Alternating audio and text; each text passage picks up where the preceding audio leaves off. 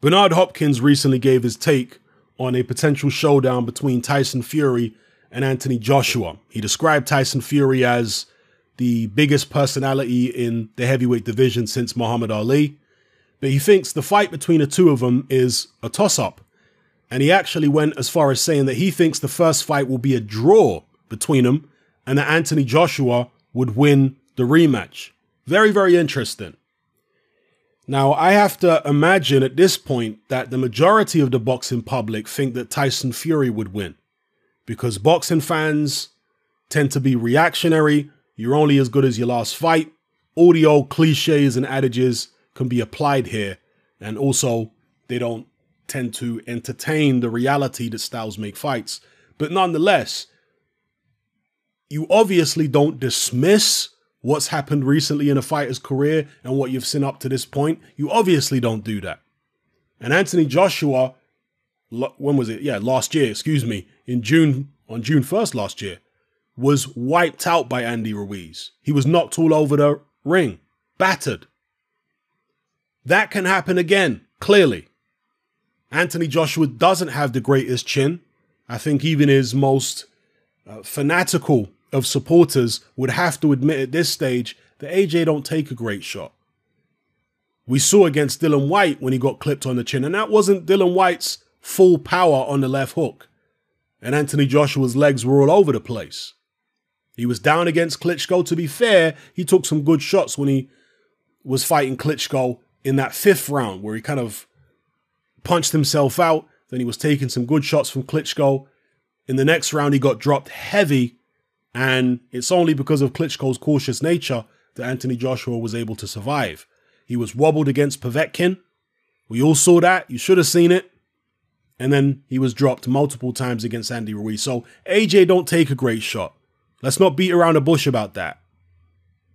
However, is Tyson Fury the kind of puncher that can exploit Anthony Joshua's lack of punch resistance? Because, again, AJ has beaten guys who are pretty good punchers. He beat Dillian Whyte. Yeah, he got wobbled, but he ended up winning the fight. He beat Alexander Povetkin, who's a good puncher. He beat Joseph Parker, who does have some degree of power. He beat Carlos Takam. You know, Anthony Joshua's beaten plenty of guys. He beat Dominic Brazil, who can punch a little bit.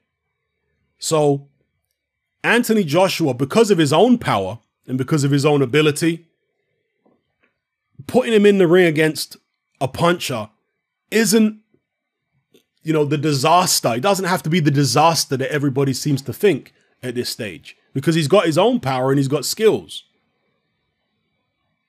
And is Tyson Fury that kind of puncher? I think Tyson Fury's power has been underrated for a long time. And, you know, I always felt that Tyson Fury had more power. And I mentioned this. Remember when I did a video where somebody was claiming that Tyson Fury can hit as hard as Wilder? Remember I did a video before the Fury-Wilder rematch where I said maybe Tyson Fury can punch very hard, but he maybe doesn't have the technique to be able to apply that power in a high-level fight. Maybe in the gym when he's sparring Dave Allen, he can sit down on his shots and hit just as hard as anybody. But in an elite level fight against somebody with skills, does he really have the technique to apply that power without getting hit back? That's what I was never sure about. And from the Deontay Wilder rematch, we found out that he does. However, it's not like he sparked Deontay Wilder out cold. He caught him with a good shot behind the ear, which dropped him.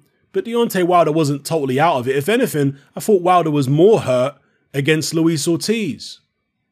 He looked more out of it to me against, and he wasn't completely out of it against Ortiz, but he looked more seriously hurt in the Ortiz fight than when he got dropped by that shot behind the ear from Fury. Now, at the end of the fight, to be fair, with Tyson Fury, Deontay Wilder did look, you know, kind of out of it, but that wasn't just the concussive effect of the punches. And obviously there's a cumulative effect as well of taking a sustained beating for multiple rounds. He was tired by then. Whereas against Luis Ortiz, when he got hurt, he was still relatively fresh. So I think just from the concussive force of the shots, he was more hurt in the Ortiz fight. So how hard is Tyson Fury really hitting? I don't know. And how much can Tyson Fury improve? Maybe by the time he fights Joshua, that right hand he throws at long range will be even straighter and even more dangerous. And maybe he'll just blow Joshua away like a proper crunk fighter, you know, like 6'8", 6'9" Tommy Hearns. Maybe he'll be able to do that. Maybe it'll be like Lennox Lewis versus Michael Grant when, hopefully, I say when, but I guess I have to also say if Tyson Fury fights AJ. Maybe it'll be like Lewis versus Grant with Tyson Fury being Lewis. We'll see. But I wouldn't at all be shocked. I know some people are going to say Bernard Hopkins is going to be biased for certain reasons in favor of Anthony Joshua. Well, that may well be true. But at the same time, there's going to be a large proportion of the people picking Fury who are blatantly biased as well for certain reasons. So that kind of bias exists on both sides. Let's be real. Objectively speaking, I see where Bernard Hopkins is coming from in terms of the first fight maybe being a draw. I can see it. Because Anthony Joshua, we know now, when he feels sufficiently threatened and when he feels like it's the best thing to do tactically, he can get on his bike and run around the ring for 12 rounds. Amir Khan style. We saw that in the Andy Ruiz rematch. People have questioned Anthony Joshua's stamina for years, including myself. And rightfully so, because he has had a stamina problem for a long time. But in the Andy Ruiz fight, he addressed the stamina problem. He dropped all that extra bulk. He trained very hard. He obviously did a lot of movement in the gym. And it paid off in the ring. That is something he can now use going forward. The caveat to that is Anthony Joshua is not particularly, physically robust. I know he looks like he's made out of iron, but it's not just his chin. Even Anthony Joshua's body has been susceptible. I mean, from the Dylan White fight, he looks susceptible to body shots. In the first Andy Ruiz fight, body shots slowed him down tremendously. In the second fight, Ruiz did get to AJ's body a few times. Didn't really seem to have that much of an effect. Maybe in the middle rounds, it got to him a little bit, but he was able to get a second wind and, coast to victory. So, yeah, even if AJ can guard his chin, can he guard his body against Tyson Fury's attack? That's the thing. If AJ's tucking up nice and tight and Tyson Fury's headshots are not sophisticated enough or not fast enough to be able to penetrate in the early rounds, maybe Fury goes to the body the same way he did against Wilder. He went to Wilder's body, and that slowed Wilder down a hell of a lot. Wilder's talking about this 40-pound suit, but he's not talking about the body shots that Tyson Fury hit him with, which, in my opinion, had far more of an effect on his legs than any 40-pound suit. So, yeah, it's the fight we all want to see. I think it's fascinating, but I wouldn't be surprised if something like Bernard Hopkins is saying came true. Because both guys are going to have a lot of support from the boxing establishment at this stage with the people they've got behind them. Tyson Fury's obviously gained a lot of popularity over the past year or so. So because of that, Hopkins doesn't think there'll be any kind of issue with the judges or the referee on, being in favor of one or the other. So I can see that. It makes sense. And yeah, just the way that both fighters have evolved their game over the years, I could see it, I could see a draw. I could see maybe not even a controversial draw, maybe a real cagey fight where AJ's moving a lot, because that's the counterintuitive thing, right? That's the thing that a lot of people wouldn't expect. Let's say Tyson Fury comes out nice and assertive and AJ says, you know what, I'm going to run around the ring. I'm going to have Tyson Fury chase me. I'm going to have Tyson Fury looking a bit clumsy. Because yes, Tyson Fury didn't look clumsy, or should I say no, he didn't look clumsy against Wilder coming forward. But Wilder can't move his feet the way AJ can. He's nowhere near as well balanced. He's nowhere near as nimble, as AJ was in that Ruiz rematch. No. Wilder's a guy who, using feints as Tyson Fury was, you can offset his balance quite easily. Because he is a bit clumsy, Deontay Wilder. And that's what Tyson Fury was doing. He was offsetting Deontay Wilder's balance by feinting and throwing long-range jabs. And then he was attacking off the back of that. Once he saw Wilder's off balance, he's pushed him off balance with a jab, or he's gone for one of the feints. Then he lets go with the right hand. Then he gets on the inside in the mid distance and he was pounding Wilder's body, all that kind of stuff. With AJ, that's more difficult to do because AJ's balance is better. He's much better on the counter. Yeah. So I don't know. I think it's a fascinating fight. I hope we get to see the fight because that will be the decider to determine who is the best heavyweight in the world right now. And I've got no problem whatsoever with anybody saying that Tyson Fury beats AJ or AJ beats Fury. This is the one to decide it all. So as far as I'm concerned, any prediction is, you know, whatever your prediction is. But I do feel, based upon, you know, being a boxing fan for the past 30 odd years, I do feel as though there's the danger that Tyson Fury could underestimate Anthony Joshua because of the fact that Tyson Fury has so much support now. And everybody around him, his team, his brother, his dad, Billy Joe Saunders, they're all telling him, and they have been telling him, that the AJ fight is easy. And now the whole, or, you know, a lot of the boxing public are telling him the same thing.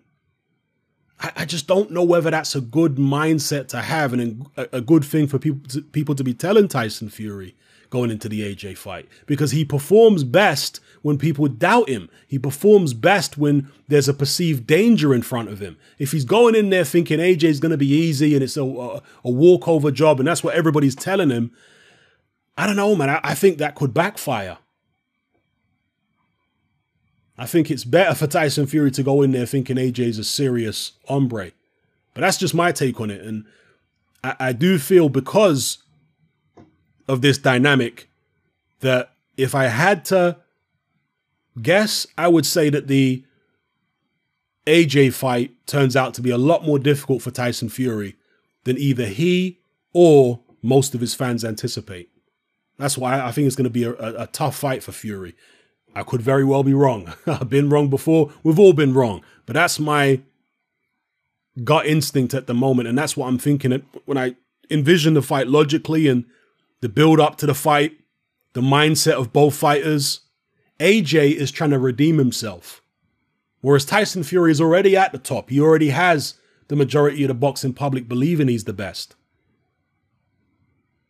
So what does he gain? Do you understand what I'm saying? Tyson Fury is always a guy who fights best when he's got something to shoot for, when he feels like the world's against him, when he's an underdog somehow. That's when he has risen to the occasion before. When he's expected to go in there and deal with someone easy, often doesn't perform, does he? Otto Wallen and, you know, various other fighters. So anyway, let me know what you guys think in the comment section below. Do you agree with Bernard Hopkins? Excuse my squeaky chair. Do you agree with Bernard Hopkins? Do you think the first fight could end in a draw with AJ winning the rematch? Again, that sounds counterintuitive to a lot of people because people are saying, no, Tyson Fury is way more versatile and he's a better boxer than Anthony Joshua. So if the first fight is a draw, then surely it will be Fury who wins the rematch in decisive fashion, not AJ. And look, I don't want to talk beyond the first fight at this point. You know, Hopkins is free to do it, obviously. But I just feel like the first fight, you know, I'm at least going to say it's going to turn out to be very rough for Fury. And I'm sure it'll be rough for AJ too. It's just not going to be an easy fight for either man. But I just feel like those who think it's going to be a walk in the park for Fury will get a rude awakening. That's my take on it. So, yeah, let me know your take in the comment section below. It's happening out. Join me on Patreon. I upload a minimum of 2 podcasts every single week, covering a wide variety of controversial topics, as well as live stream Q&A sessions. Take a look on screen right now at some of the podcasts I've produced so far. For just $3 a month, the equivalent of about £2 a month, you get access to all my new podcasts and my entire back catalogue of past podcasts, including my popular Confessions of a Nightclub Bouncer series. You can listen on your computer or on your smartphone or tablet by downloading the Patreon app from the Google Play Store or the App Store for free. The Patreon app also allows you to download each podcast in MP3. For less than the price of a cup of coffee, you get access to dozens of hours of exclusive content. It's easy to sign up, there's no contract, and you can cancel at any time. So come and join our community of free and critical thinkers by signing up with me here on Patreon today.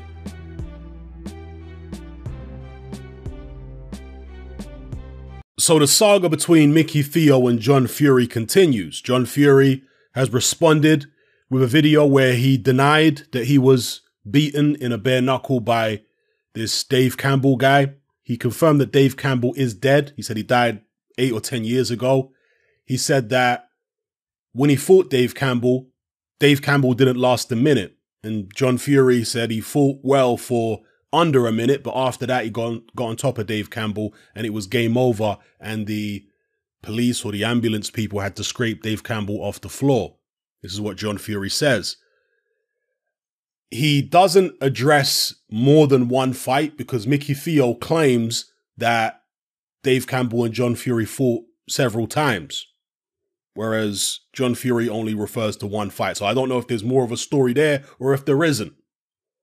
Who knows? If any of you have got information on this, let me know. Or maybe John Fury will speak more about it. I know he said he doesn't like to speak about the dead, but maybe he'll expand on it a little bit more and talk about the history between him and Dave Campbell. Or maybe he won't. We'll see. But that's what John Fury had to say. And he also doubled down and claims that he has never lost a fight outside the ring. Now, in this particular video here, Mickey Theo claims that the guy John Fury blinded in a street fight had actually dropped John Fury twice during that fight.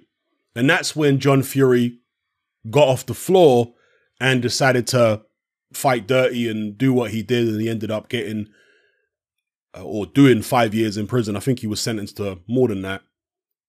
But basically, Mickey Theo claims that that's what John Fury does when he's losing a fight, is he'll start fighting dirty.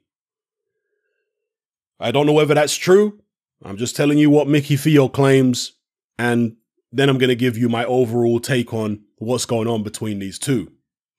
Now, Mickey Theo also said that he's willing to fight John Fury bare knuckle, but in the ring, because John Fury's been talking about he only wants it gypsy style bare knuckle. Actually, he says he wants it no holds barred. He wants to fight either in his backyard or in Billy Joe Saunders' backyard, and he's waiting on Mickey Theo to turn up. Well, Mickey Theo says he's not interested in fighting in John Fury's backyard or Billy Joe's backyard. He wants to fight basically in a neutral location in a ring with Queensberry rules. Not no holds barred, but with Queensberry rules, bare knuckles or with gloves, he's fine with that. Now, in fact, it's this video where he says it, excuse me. This was a video from June 10th where he talked about all that information. This is the latest video that Mickey Theo did on June 22nd. And again, he's talking about how John Fury doesn't really seem to want to fight and that there's nothing personal that he's got against John Fury. He's just answering a challenge because John Fury's been calling people out for several years. He's been saying he's the best 50-odd-year-old man in the world. And so Mickey Theo in this particular video says, you're not the best 50-odd-year-old man in the world. There are lots of men better at that age. And he believes he's one of those men. Okay? Now, John Fury, by the way, before I give you my take on this, has been training. You can see him here hitting the bag. He's been doing a bit of training that was filmed. And he was also in a conference chat with his son and Steve Bunce talking about this Mike Tyson fight, how he'd like to get in the ring and challenge Mike Tyson, who John Fury referred to as the king of the old men. Okay, so here's my take. John Fury did say that he's the best 50-odd-year-old man in the world. He's been calling people out for a long time. Now somebody in Mickey Theo answers his challenge, and John Fury at first accepted. Then he went back on it and said, no, I don't want to step in the ring. Instead, I want it outside, bare knuckle, no holds barred, anything goes, and I'm going to tear Mickey Theo to pieces. Is what John Fury said. And he said the reason he doesn't want it in the ring anymore is because he doesn't think the public would like to see the body of a 50-odd-year-old man. They want to feast their eyes on something better than that. Words to that effect. That's what John Fury said. But then in the very next breath, he's talking about fighting Mike Tyson in a boxing match. I don't see the difference. Well, what's the difference of fighting Mickey Theo in a boxing match and you don't want people to see your body, but then you can fight Mike Tyson in a boxing match and you don't mind? Mickey Theo did say that John Fury's welcome to wear a t-shirt or whatever he wants in a boxing match against him. So I don't get why that boxing match thing is an issue for John Fury if he's willing to fight Mike Tyson in a boxing match. You know, you guys tell me, particularly those of you who are big Fury fans, tell me why he's willing to fight Mike Tyson in a boxing match. And that's not an issue in terms of people seeing his body or whether he's wearing a t-shirt, whatever. But he's not willing to do the same for, fighting Mickey Theo. Who knows what that's all about?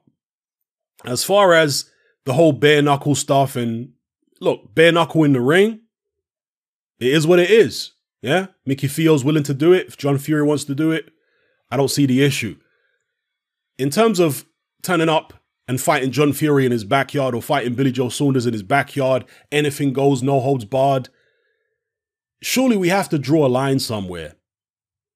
Because I grew up in an environment where people who weren't very good in boxing, some of them were good in street fights, because in street fights you can use whatever, right? There's no rules. But then people who weren't good in street fights, they would use weapons.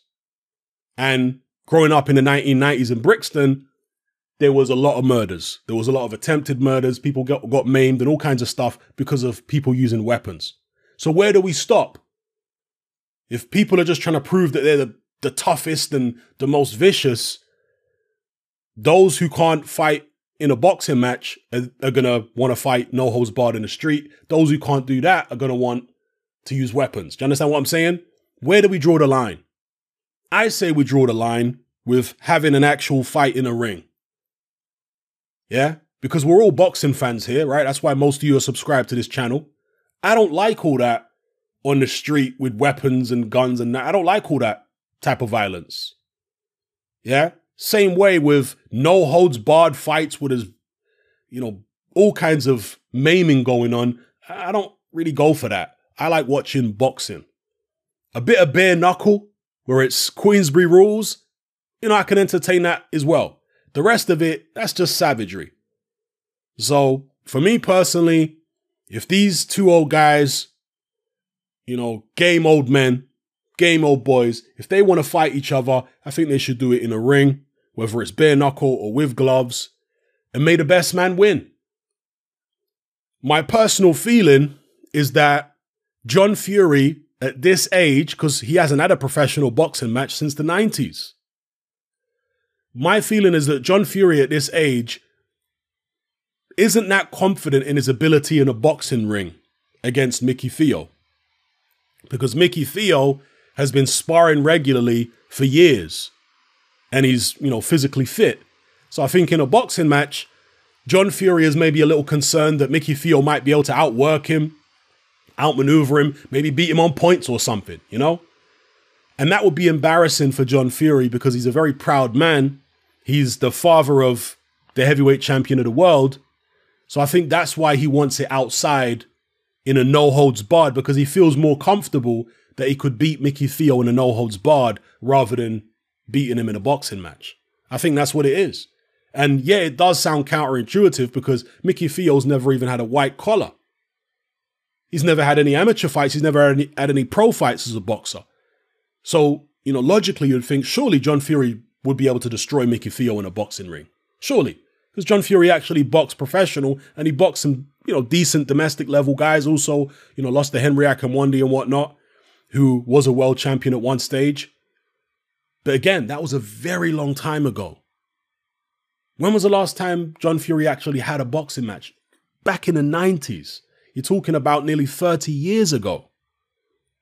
When's the last time John Fury sparred? Has he been sparring in boxing regularly over the past 20 odd years? Maybe he hasn't. I don't know. But my take on it is that John Fury feels confident that he could take Mickey Theo in a no holds barred where anything goes. But in a boxing ring, I think he's a little nervous about that. Not nervous as in scared, but I think he's concerned that he might get outpointed or outworked by a fitter old guy. maybe lose on points, and then it's going to look a little embarrassing.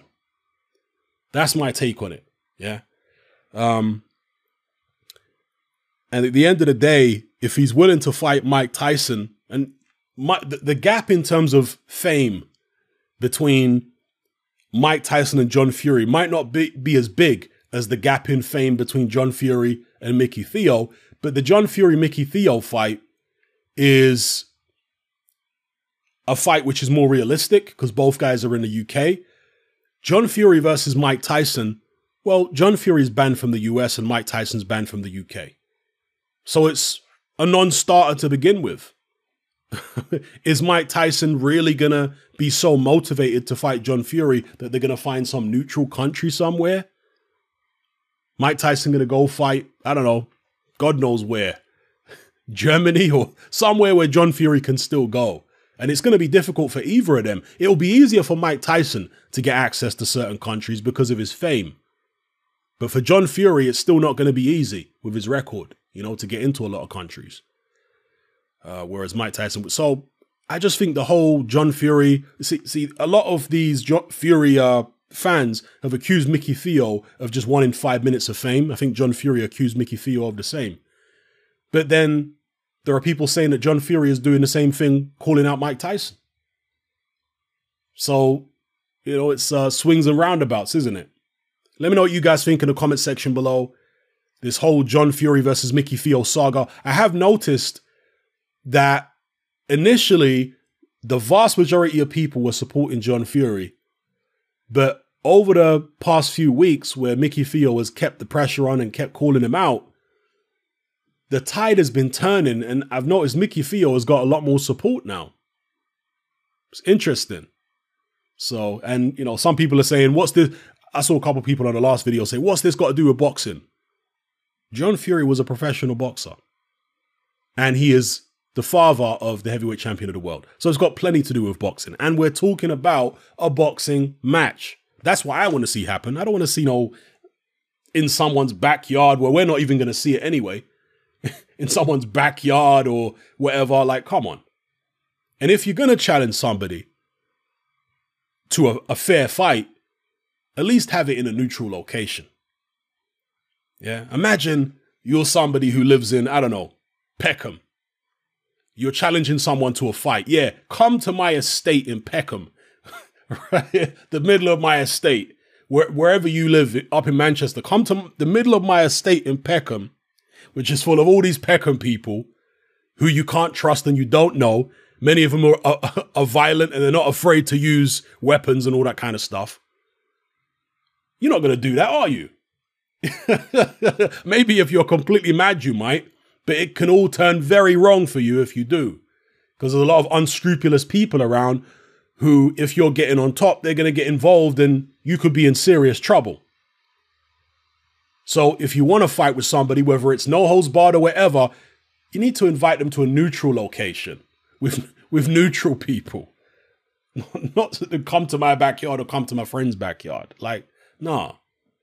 So anyway, best of luck to Mickey Theo and to John Fury. A pair of tough old boys. But I hope that this can just be settled in the ring with bare knuckles or with gloves on. And if John Fury was able to get in the ring and beat the living daylights out of Mickey Theo, I think that would be great for him because he's been wanting a challenge and somebody stepped up to the plate who's in his age range. If he can get in there, beat this guy, well, that should fulfill some of that fighting desire that John Fury still has. It will make him feel good being able to get in there and beat up somebody who's been calling him out and calling him a chicken and all this kind of business. So I think it'd be good for John Fury to get in the ring and, you know, try and deal with this guy. And as I said before, if we're talking about a prime John Fury back in the 90s, surely he would make light work of Mickey Theo in a boxing ring. Surely he would. If you look at the guy, I mean, John Fury beat Michael Murray, for example. I know he beat Michael Murray on his debut, on Michael Murray's debut. Then he beat Michael Murray a few fights later. So Murray maybe wasn't at his absolute best, but Murray was a decent level, you know, domestic operator in Britain. Yeah. He was a pretty tough guy, Michael Murray, and John Fury did beat him a couple times. Those are decent wins on the domestic circuit. So back in the days, yeah, you'd have to say John Fury surely would make... Look, John Fury, by his own admission, wasn't a big puncher, okay? But he's naturally a much bigger man than Mickey Theo. Mickey Theo is, I think, like 14, maybe 15 stone, but that's all pumped up with weights. John Fury is a natural heavyweight.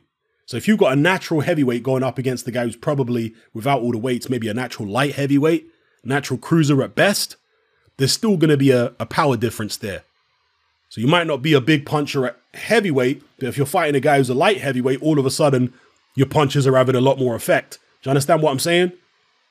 So even though John Fury might not be the biggest puncher, he should still have enough power there to do some damage to Mickey Theo. It's just whether he trusts his fitness and his ability in a boxing ring at this age enough to believe he can go in there and, you know, take care of Mickey Theo. So anyway, it's all fun and games. Let me know what you guys think in the comment section below. It's happening, I'm out. Join me on Patreon. I upload a minimum of 2 podcasts every single week, covering a wide variety of controversial topics, as well as live stream Q&A sessions. Take a look on screen right now at some of the podcasts I've produced so far.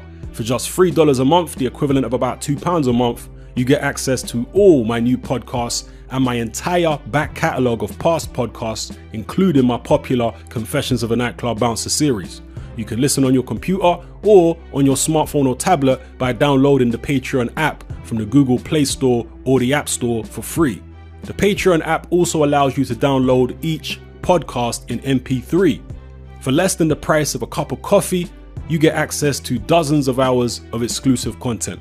It's easy to sign up, there's no contract, and you can cancel at any time. So come and join our community of free and critical thinkers by signing up with me here on Patreon today.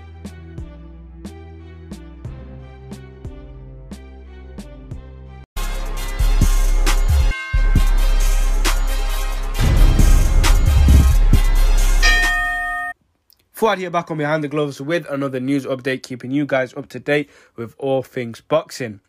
Now, we've heard so much about so many different comebacks.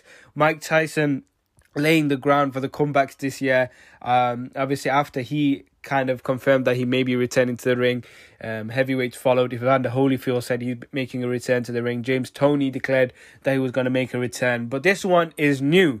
This is a tweet I've taken from Michael Benson, and it reads, Oscar De La Hoya has declared that he's seriously considering making a comeback at the age of 47. He said he's intending to see what happens with Mike Tyson's proposed return first, but wants a real fight against the top guy at super welterweight/middle. And this was via Ring Magazine. This is mad, but if there was anyone around that weight division that you'd think would come back, it's probably Oscar De La Hoya after he gets involved with, you know, Twitter spats here and there. Obviously, we saw him get into it with Conor McGregor a few weeks ago. But, you know, would you consider Conor McGregor a real fight in boxing? I don't know. It makes a lot of money. And it's at the same weight division, so it'll be interesting. Super welterweight middle. Would he be able to make that? Now, he doesn't look like a super welterweight/middleweight anymore. His body's definitely changed. I'm not saying he can cut, but would that be healthy for him? I don't think so. A top guy at super welterweight and middle. Who have we got? We've got some killers in those divisions. We've got the Charlo brothers in both divisions. Chris Eubank Jr., Demetrius Andrade. Really big fights. Even Billy Joe Saunders if you wanted to drop down to middleweight again. This is crazy. I don't really know what to make of it, if he's just saying it or he actually will make a return. But let me know what you guys think. Is this legit? And who would you like to see him in the ring with? Hey Fight fans, it's Michelle Joy Phelps. If you haven't already subscribed to my YouTube channel, make sure you go ahead and do so by clicking this icon right here and hit the bell button so you can get notified every time we upload a new video. And we also have a free app available on iTunes and Google Play, so make sure you go and download that. Bye Fight fans.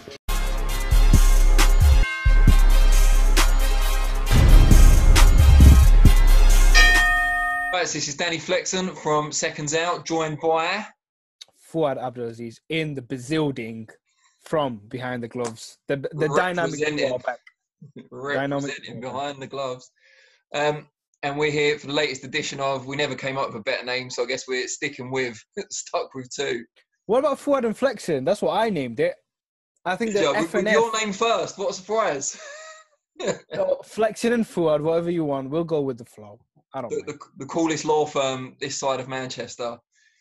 Fuad and Flexen, happy to take on all cases, pro bono and all that. I like it. Fully. I like it. Fully. So this week, it seems that all the major things seem to be happening primarily in the welterweight division. Amir Khan getting summarily trounced by Manny Pacquiao at the wild card is somehow a news story in 2020. Dean Byrne, a guy I've got a lot of time for, former fixture really at the wild card gym, has come out. He's not come out. Let me rephrase that. He gave an interview to Sky Sports and talks about his experiences at the wild card. Very interesting. I recommend people go and read it. But the thing that's been picked out as the headline by most national newspapers is that he once saw Amir Khan knocked unconscious, apparently, by Manny Pacquiao in the gym. And it was one of several times Khan was seriously hurt by the Pac-Man. What do you make of this suddenly becoming relevant once again? Okay, many points. First of all, I didn't even hear about it until you pointed it out. Where's Twitter? Twitter didn't let me know on this one. But, okay, so Amir Khan and Pacquiao, from the footage, the little footage we've ever seen, you know, the clips that have ever been released, the sparring didn't look too bad. It looked competitive. Now, given Amir Khan's chin is very suspect. I'm not saying it's fluffy or anything. I don't know how the chin is actually structured, but you know his fighting style has always left him sort of open to getting shots. He carried the amateur styles into the pro. His fast hands. You know, a lot of people talk about his fast hands. Why has he got fast hands? Is because he commits to his punches, unlike a lot of pros do. You know, a lot of pros sit back and take time with it. He's like this, chin in the air, gets hit. So yeah, I can see him getting dropped a few times, but we're talking about 16 to 18 ounce gloves, thick head guards. I wouldn't be surprised if he's been knocked out once, but I don't know. I don't know whether to believe that or not. It's a sticky one because it's Amir Khan. It's making me think about it. No offense, obviously, it's just, you know, that's what we've been led to believe as fans. But I don't see Manny Pacquiao as the guy to continuously try hurt Amir Khan. Yeah. I think them two have a good relationship, like as gym pals you could call them at the time. They probably had some sort of relationship where, you know, they'd respect each other's skill set and keep it competitive and learn from each other and not try knock each other out every freaking go. But who knows? What about you? Thing is, right, if his chin was that vulnerable, we know it's vulnerable in pro fights and everything, but if his chin was that vulnerable in a sparring environment, A, would he have ever joined the wild card in the first place when it's renowned for gym wars? And B, would he have been going in as a regular sparring partner of one of the most ferocious punchers of his generation? It just seems crazy. Like, yeah, I imagine he's been dropped in sparring. A lot of fighters with presumably better chins have been dropped in sparring, but knocked unconscious and that being allowed to happen in a pro gym, I'm not so sure. I mean, but to say that, I spoke to Khan probably about 5 years ago when I was still at NewsQuest doing like boxing news, fighting fit and stuff. And he told myself and a colleague that he'd once had Pacquiao all over the place in sparring. So maybe that's just what guys say about sparring, you know, to make it a story, someone's got to have been seriously hurt, haven't they? But it's like you said, it's more believable because of Khan's reputation. For sure. That sparring session, what I think of it when I think about it is, number one, it being fucking fast, like fast hands, both of them. But for exactly for that reason, I can see both of them clipping each other numerous times. And, you know, who's the guy that said the story? Dean Byrne.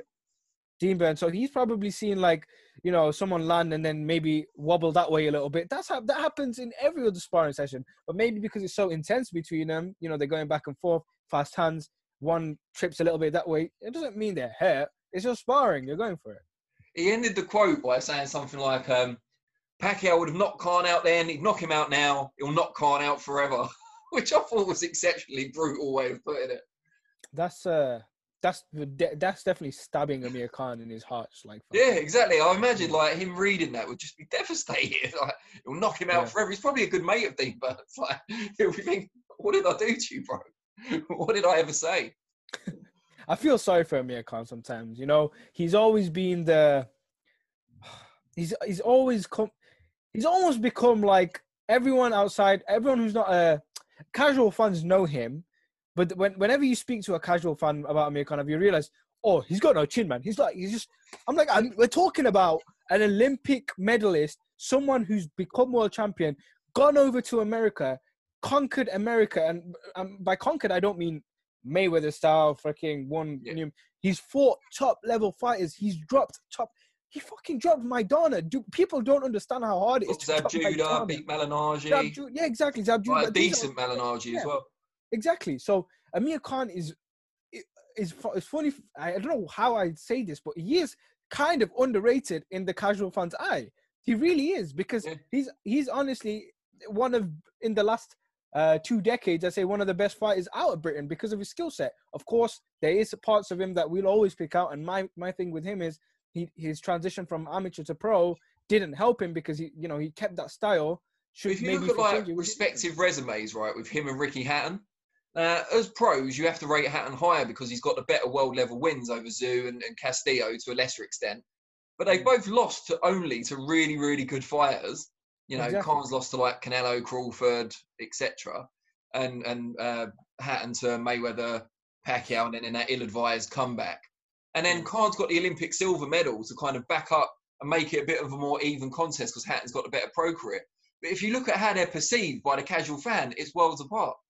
Yeah, that's because that goes to show how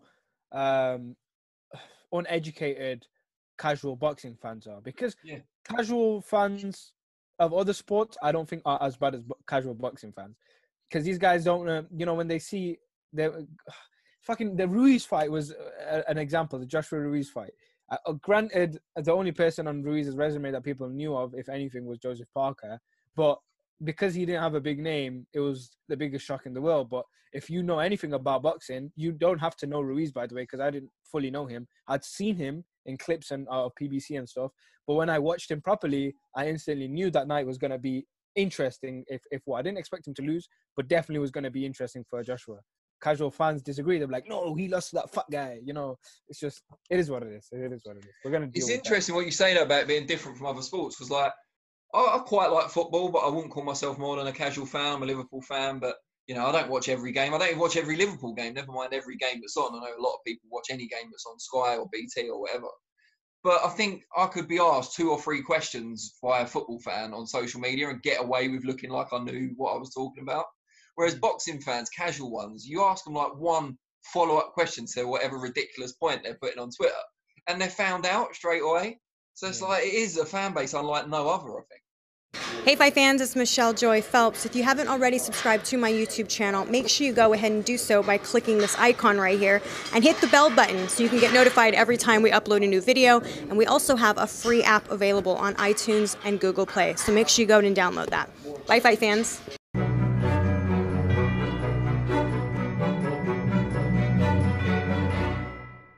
The progress that has been made thus far between the 2 heavyweight champions, how much credit for that do you give to MTK Global and also to Daniel Kinahan as an advisor? Well, Dan is a great source of putting everything in perspective and talking reason to the promoters, keeping the peace with Eddie and Frank, which is not easy. So he's been a very calming, good influence. He acts as the advisor to Top Rank and the advisor to Tyson Fury. That's his role, and he's done us a lot of good, articulating our position to both Eddie and to Frank. So again, I'm in a unique position because I really, on a personal basis, like Frank. I've been dealing with him for years. And I also like Eddie, and because Barry, Eddie's father, and I did a lot of fights together a couple of decades ago. So again, whenever things seem to get out of line with Frank and Eddie, which happens quite often, there's Dan to come in and make peace, and also I think myself I think Eddie and Frank both respect me as well. I read a report in an Irish outlet earlier today where they'd spoken to you briefly about Dan and about some of the things in his past. And you were quoted as saying you can disregard that because all you care about really is the present and his role in this negotiation. Is that fair to say? Well, I didn't know it's not fair. What I said was that there are allegations, I'm not naive, about Daniel and his past. And in my whole history of being in boxing, I've dealt with people who not only have had allegations of past misconduct, but also served time. Like when I was associated with Ali and dealt with some members of the Nation of Islam. But that is, as somebody who is not naive, somebody who is an ex-prosecutor, I realized that dealing with them, with a person who has a background that might be questionable, as long as I understand that dealing in this area of sport, they're honorable, they're smart, and they're not doing anything that's in any way devious or wrong, why wouldn't I deal with them? Why wouldn't I deal with somebody who maybe, and has never been charged, somebody who may be accused of wrongdoing in the past that has absolutely nothing to do with what they're doing with me? I judge a person like that, and I believe I'm a pretty good judge of character on who they are and what they are and how they deal.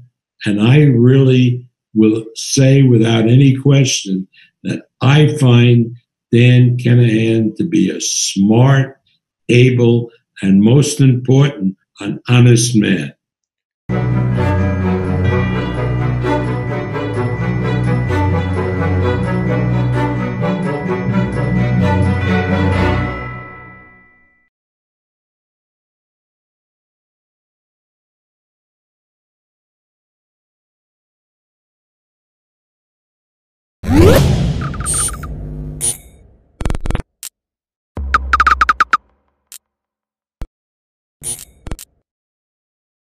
This is Andy Perwall for Boxing Social in association with Betfred, and I'm delighted to be joined by Liam Beefy Smith here in Bolton. Liam, first and foremost, how are you doing? Good, mate, yourself? Good. I'm good, I'm good. I can see, yeah, you've after sweating after the shower.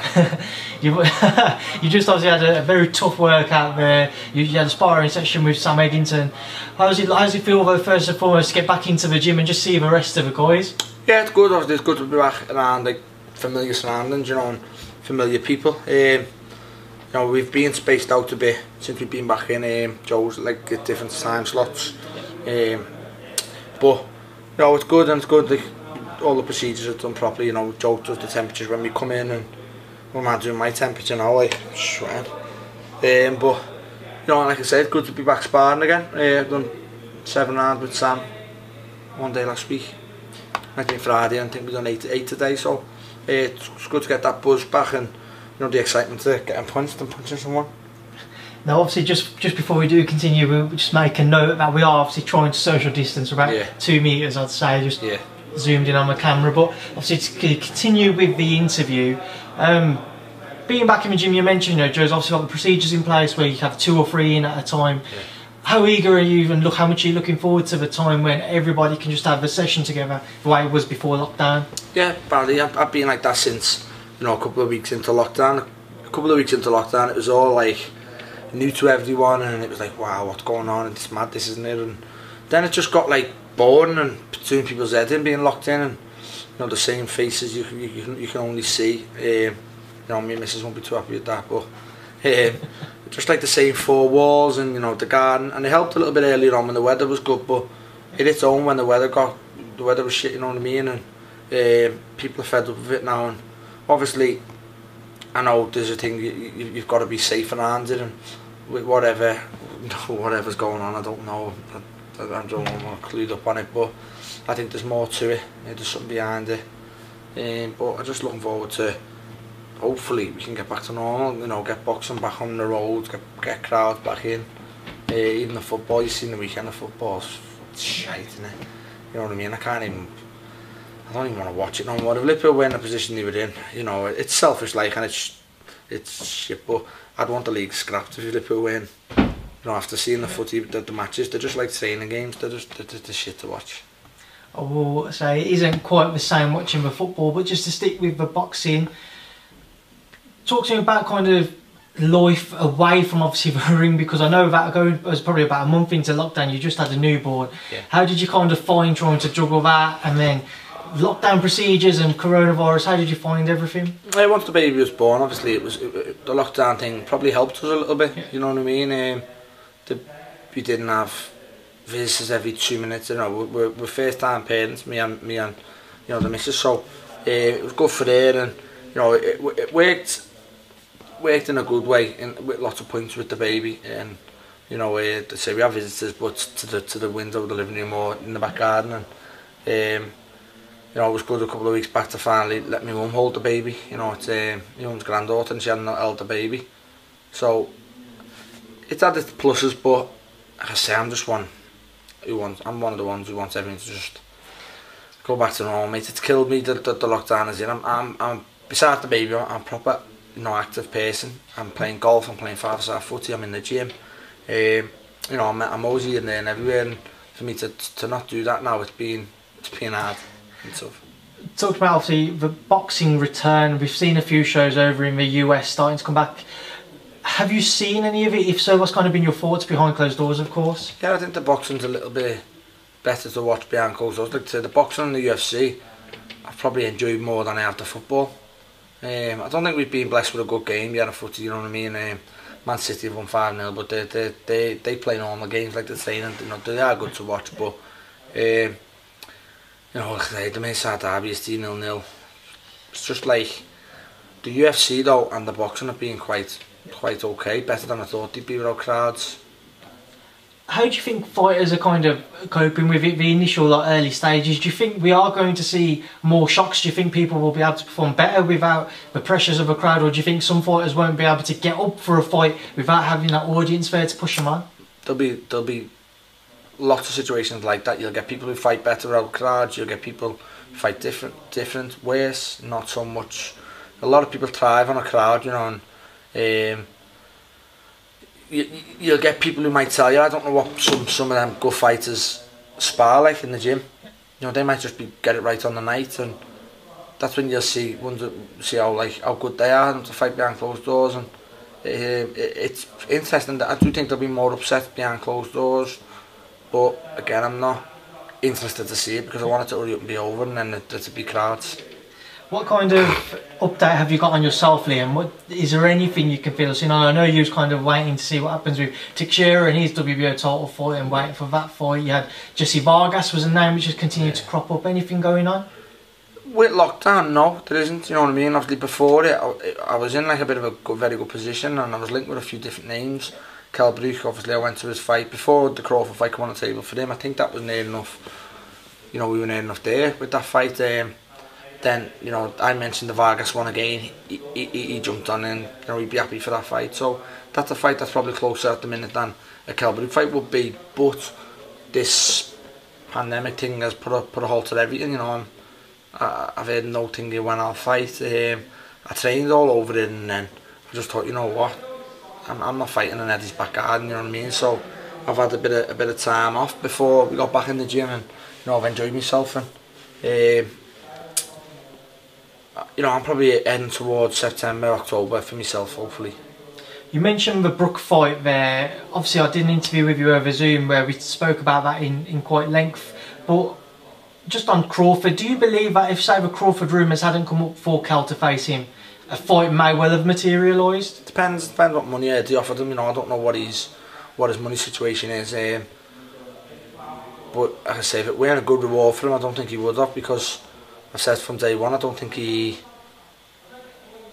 how can I put this, he's not scared, but I don't think he fancies the fight, as in it's a high risk, low reward. I've said that since day one for him. So unless the money is worthwhile for him, I don't think he'd have it. But again, I'm not doing interviews now every week. talking about Kell Brook again. You know, I done it last time. I turned up at his fight. I was close to happening. And, you know, again, I'll just say he's 154, and then calls up 147s again. So I just don't know what he's what his method is. The big fights for him probably are at 147, the Crawford fight or whatever else. And like I say, if he gets a Crawford fight for that money, then you know, good luck to him. I'd never ever knock him for that. You know what I mean? But I just think you keep announcing you're going to 154, and then he announced after that fight that he fought Mike Drury at 154, and then in his interview after the fight said he wants Danny Garcia or Mickey Garcia, two 147s, and I'm like, you know, it's just you know, you want the big names at 147, stay at 147. Just to move away from Callum, obviously Jessie Vargas as well. Is that kind of the name which you think is most likely for yourself, or should you wait to see what happens in the WBO? Yeah, probably. I just think it's again, I don't think Eddie's gonna.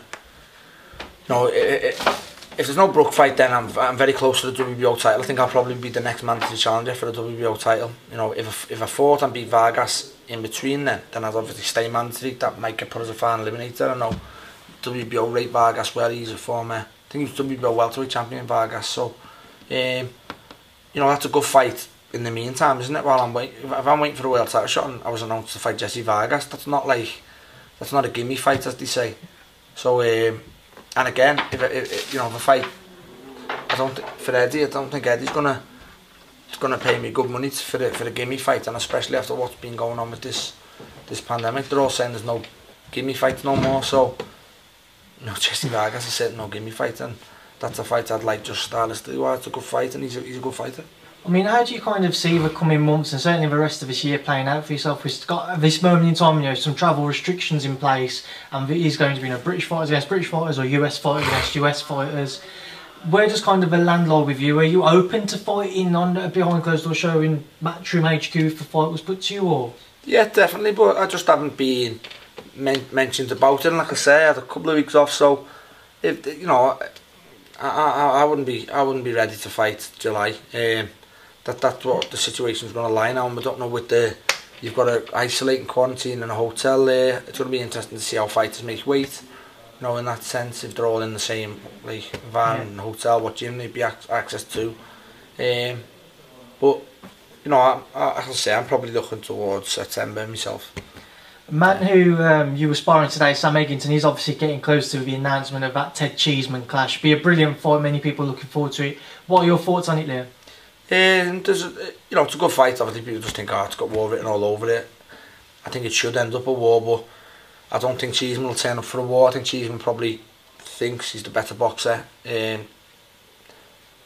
But you know, it's time to you know, establish themselves. Really, I think Cheeseman will probably turn up and try and box the way he boxed Fitzgerald, but he's got to pick his mind up. You know, you can't do that for 12. What he tried to do, and the minute Fitzgerald put it on him, it turned the fight into Fitzgerald's favour. So, you know, I said that if I was Sam, I'd put it right on Cheeseman in 1 or 2 and round 1 and 2. And I don't mean like just put it on him from round 1. I just mean round 1, I'd just set a pace with him just to make Cheeseman think, wow, I'm in a fight again here.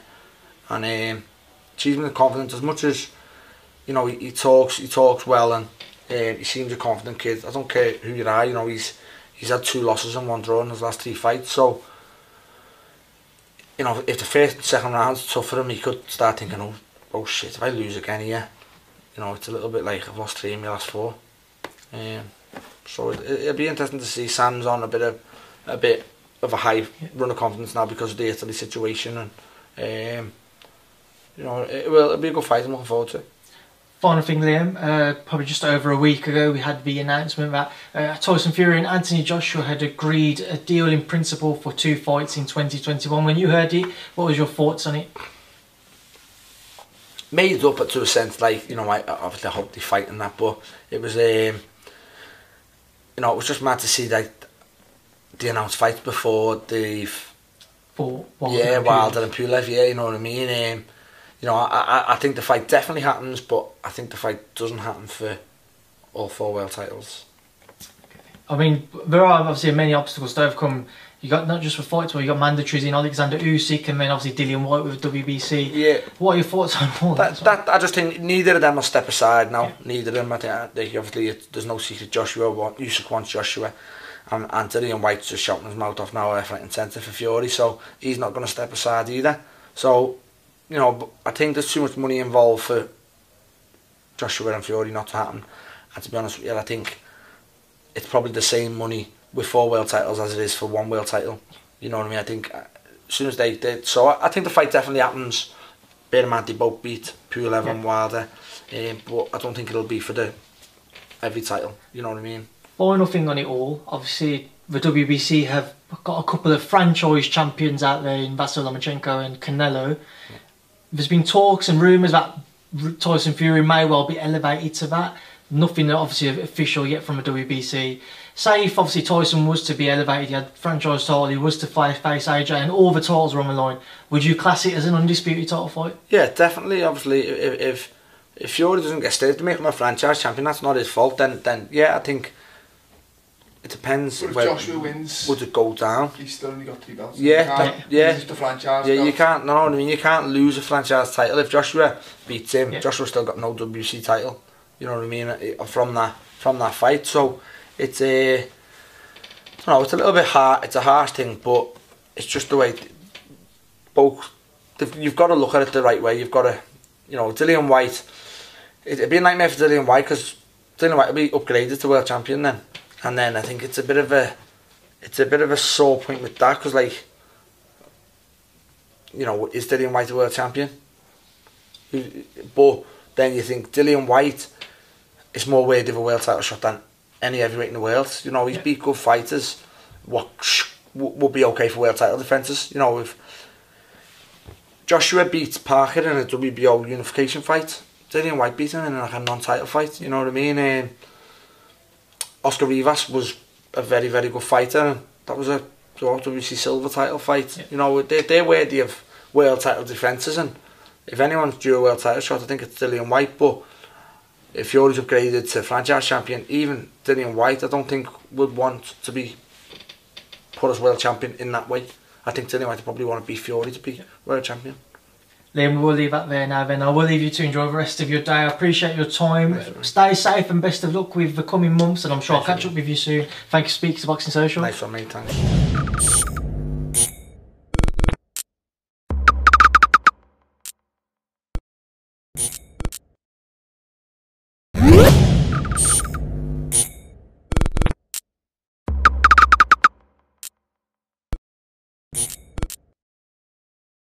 This is Andy Farrar for Boxing Social in association with Betfred, and I'm delighted to be joined by Callum Smith, the WBA Super World Super Middleweight Champion, the Ring Magazine title holder, WBC Diamond belt holder, the Muhammad Ali Trophy title holder, trophy, yeah.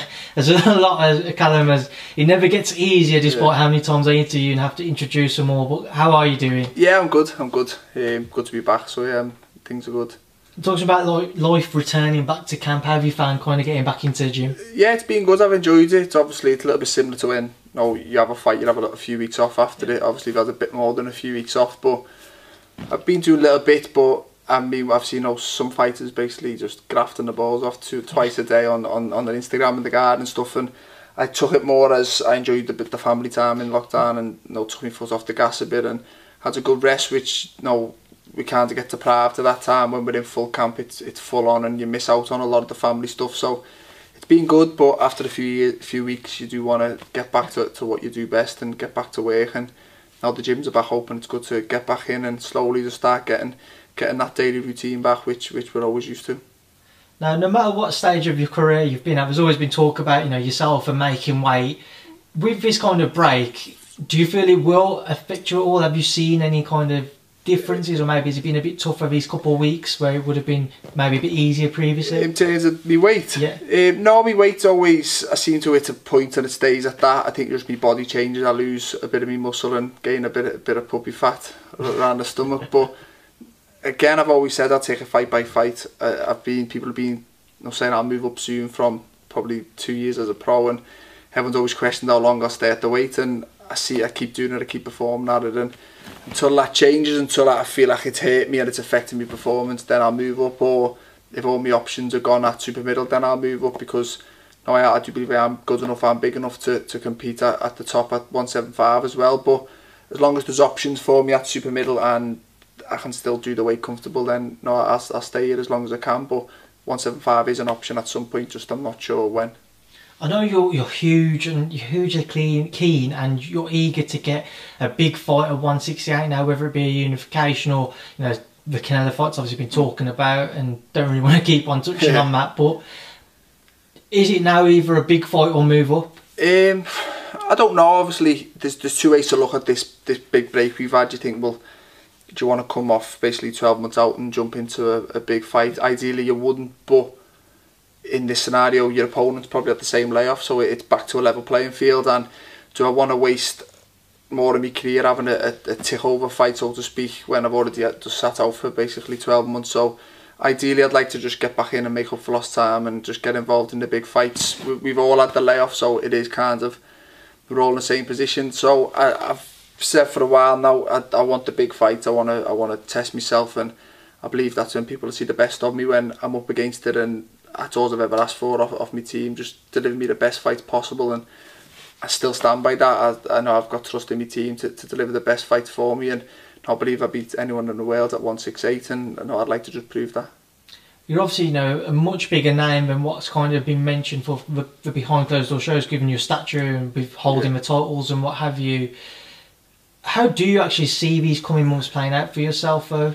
I don't know, because I think obviously they've announced they're going to do a few shows behind closed doors, and like you said, I don't think you'll see many world title fights on them or anything like that. But if we start getting to the end of the year and we're still not allowed crowds, then it might be a case of you've got to just bite the bullet and do it. It's no, I can't sit out for another 12 months and not fight just because I don't want to fight, no, behind closed doors. So if it's a case of waiting a few months and then we'll be back to normal, then I think most fighters probably will. But the unknown of not knowing how long this is going to happen or when we will get a crowd, that's the frustrating part. Because if you were to say we'll have a crowd in November, then I'd aim for November, but we could reach November and there's still no sign of a crowd, and I've wasted more time in my career and more time, the best years in my career really. I'm world champion, and now I want to capitalise on that. So I don't know. I'll speak to Eddie and we'll see what he thinks going to happen and what the next few months look like. But now I want to get back boxing as soon as possible, preferably back to normal with a crowd, but again, we'll have to wait and see. What kind of are the early discussions, or what have you said with Eddie or with your team and with Joe about names? Because I know it's obviously very difficult at the minute, and with the Matchroom shows that are coming up at Matchroom HQ, you did kind of, if you look at it, you'd imagine that you're kind of, for as bad as it sounds, maybe not the priority because they're just focusing on getting shows back for this moment in time. Yeah, I spoke to Eddie about a month ago, I think, and I'm due to speak to him again this week. Again, I'm expecting to know a little bit more than we did last time we spoke, but it was more just, I think it was just taking it week by week with the government guidelines and just see what we're looking at. And I think he's optimistic we'll get crowds towards the back end of the year. We'll have to just wait and see. But again, it does affect me, because for the meantime, for the early shows, I don't think I'm in the line for one of them. But I would like to fight this year, so whether that's with a crowd or without, I would like to get back out and just get my career back rolling again. So again, it's still all up in the air, but not just for me, for every boxer in the country, and we've all just got to sit and ride it out, and hopefully we can get back to normal soon enough.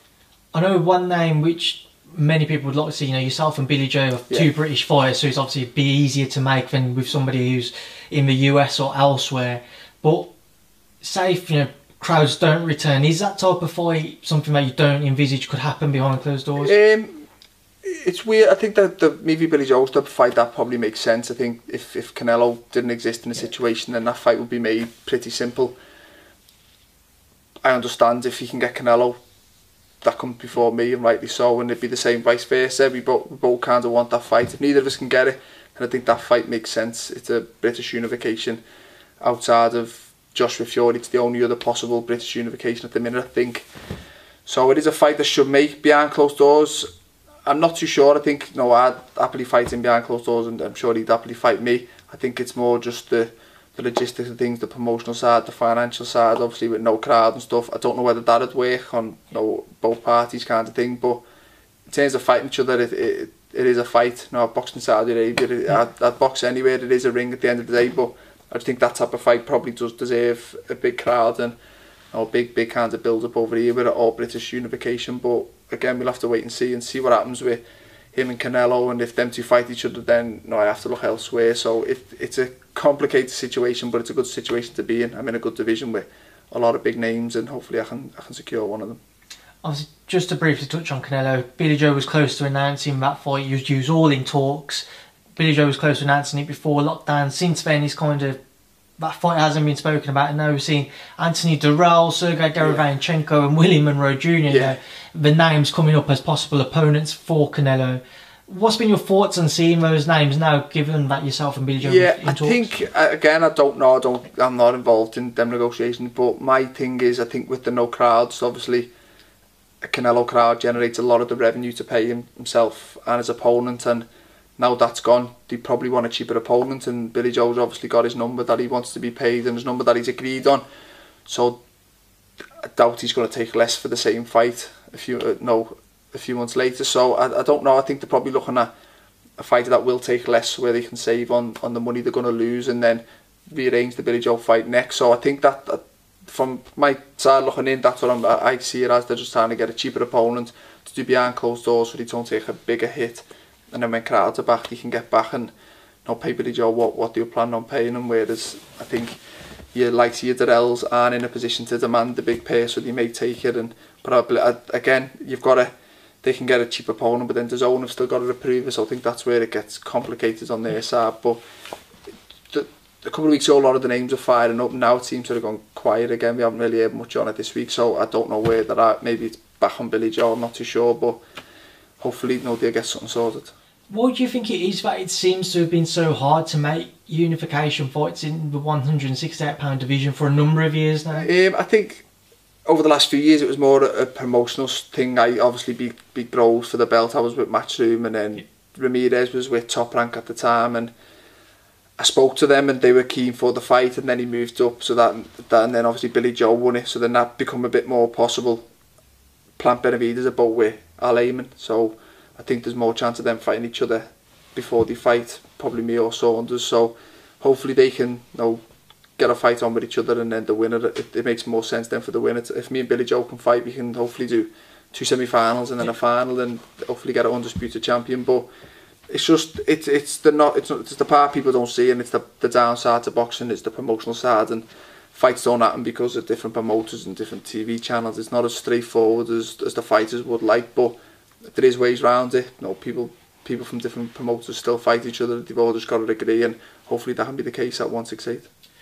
Before I let you go, Callum, I'm just want to get your thoughts on a few fights that have been spoken about at the minute, and starting off with these shows behind closed doors for Matchroom. Guys, today Sam Egginton's been sparring your brother Liam. Talks about him and Ted Cheeseman, just waiting to kind of hear an announcement on it. What be your thoughts if that does go ahead? It's a good fight. I think stylistically they're both known to have a good fight, to take a few, to land a few, and I think stylistically it could be a good fight. Sam obviously had a few losses to my brother Liam, and then his confidence was probably high. He went to Italy and come away with a good win, whereas Cheeseman was on a great run of form, and then he had I think last year was 2 losses and 1 draw.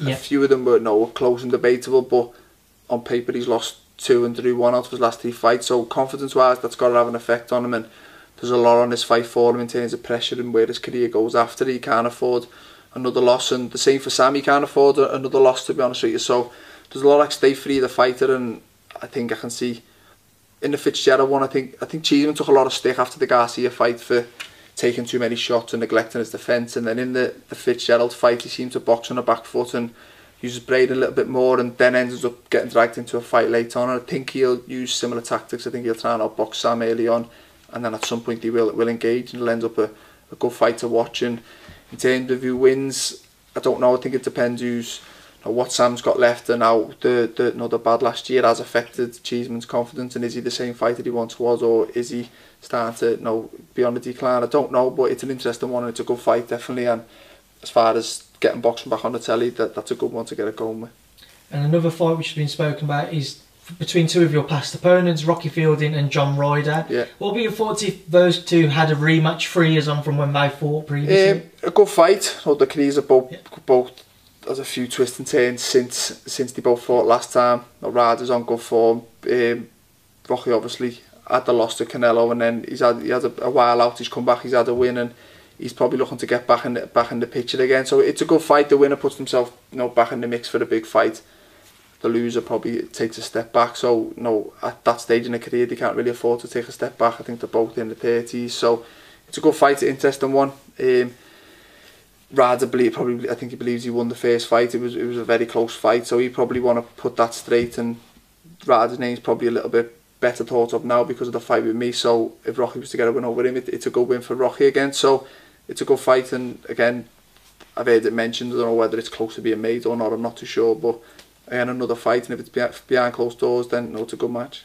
And then finally, just get your thoughts on it. Obviously, about just over a week ago, we had the announcement that Anthony Joshua and Tyson Fury had agreed terms for a 2-fight deal in principle for 2021. When you heard the announcement, Callum, what was your reaction to it? To be honest with you, I seen it. I thought it was a fake account that had announced it. I thought, how can they agree a fight? And they said it's mad. That's a huge fight, a massive fight for British boxing.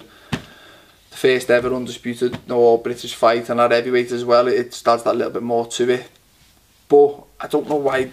Obviously, they've got the good publicity off it, but I don't know why they've both got a fight in the meantime, and then they've both got mandatories they need to agree to. I'm sure Usyk's not going to sit and wait and let them have two, because it's a 2-fight deal, so he's not going to let them have 2 fights while he sits and waits around. And I'm sure Dillian White will have the same thing, and Povetkin will have the same. So, was it Pulev who's Joshua's other mandatory? Pulev, sorry, yeah. So you've got to get all them to agree to step aside for 2 fights, not just the one. So I think it's a little bit more complicated than what people seeing. But listen, if they can get a fight on together for all the belts, then that's massive, that's huge. They're both doing great things for British boxing anyway, but them to fight each other would be huge. And I hope it does happen. But at the same time, you have got to feel for your Dillian White, your Usyks and stuff who've fought and got themselves in the position, and they're expected to just sit around and wait and let them crack on. But that's boxing. It's complicated, but I just want to see the best fight the best, and that is a huge fight. I obviously asked your brother before yourself, and I'll ask you now. There's been some rumours and people saying that maybe Tyson Fury could be elevated to the WBC's franchise champion.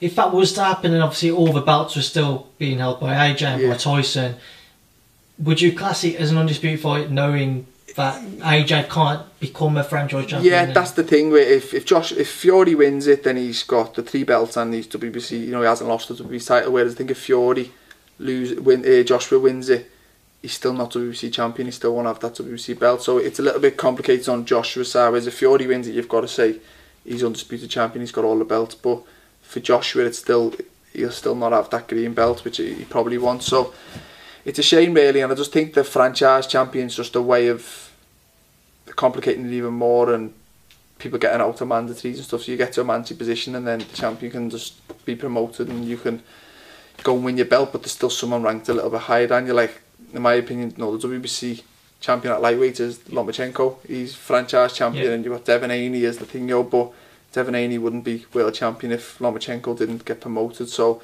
it just devalues it a little bit, but again, they've got the reasons for doing it. But I'd like to just, even as a boxer, it's obviously more belts is better for us because it's easier to achieve your dream and become a world champion. But in my opinion, there is too many, and there needs to just be, the WBA regular should be gone. WBC, diamond. I've got a diamond belt. I don't class it as a world title. It's just the WBC champion is the WBC champion. Your diamond, your silvers, your franchise, they all need to go, in my opinion, and just have your 4 belts. Even that's probably too many, but they've been around for a while now. So you've got your 4 main belts. You win one of them, you're world champion. All the others are a bit of a grey area. Callum, one final thing before I do let you go, didn't get a touch on him. Liam, your brother, obviously, some talks about, previously it was Kell Brook, and now we've seen Jessie Vargas' name come up. Liam versus Jessie Vargas, what were your thoughts if we was to see that fight? It's a good fight. It was spoke about around last year, and obviously there'd been a better fight then before. He's now gone and lost to Mikey Garcia, so now a win over him isn't as good as what it probably would have been, but it's still a good fight. He's a big name, especially over in the States, and it's a good matchup for Liam. I think Liam just wants the big fights now. He's always in the gym. You've seen then he's been sparring. He's not long back in camp and he jumps in and he'll spar anyone. And he's just always itching to get back in there, and he wants the biggest fights possible, whether that's Vargas, Brook, or Lemmy. He just wants the big names to put himself back in line for another world title shot. So fingers crossed things can get sorted, and Eddie can sort him a decent fight, which I feel he deserves. He had a good year last year. I think 3 fights, 3 wins, a couple on the road as well, and just keep him busy, and that's probably the most active he's been in a few years, and he wants to build on that now. Callum, we'll leave that there now then, like I say, and we'll leave you to enjoy the rest of your day. It's been a pleasure to catch up with you. Stay safe, and I will speak to you soon. Thank you for speaking to Boxing Social. And you, mate. Speak to you in a bit.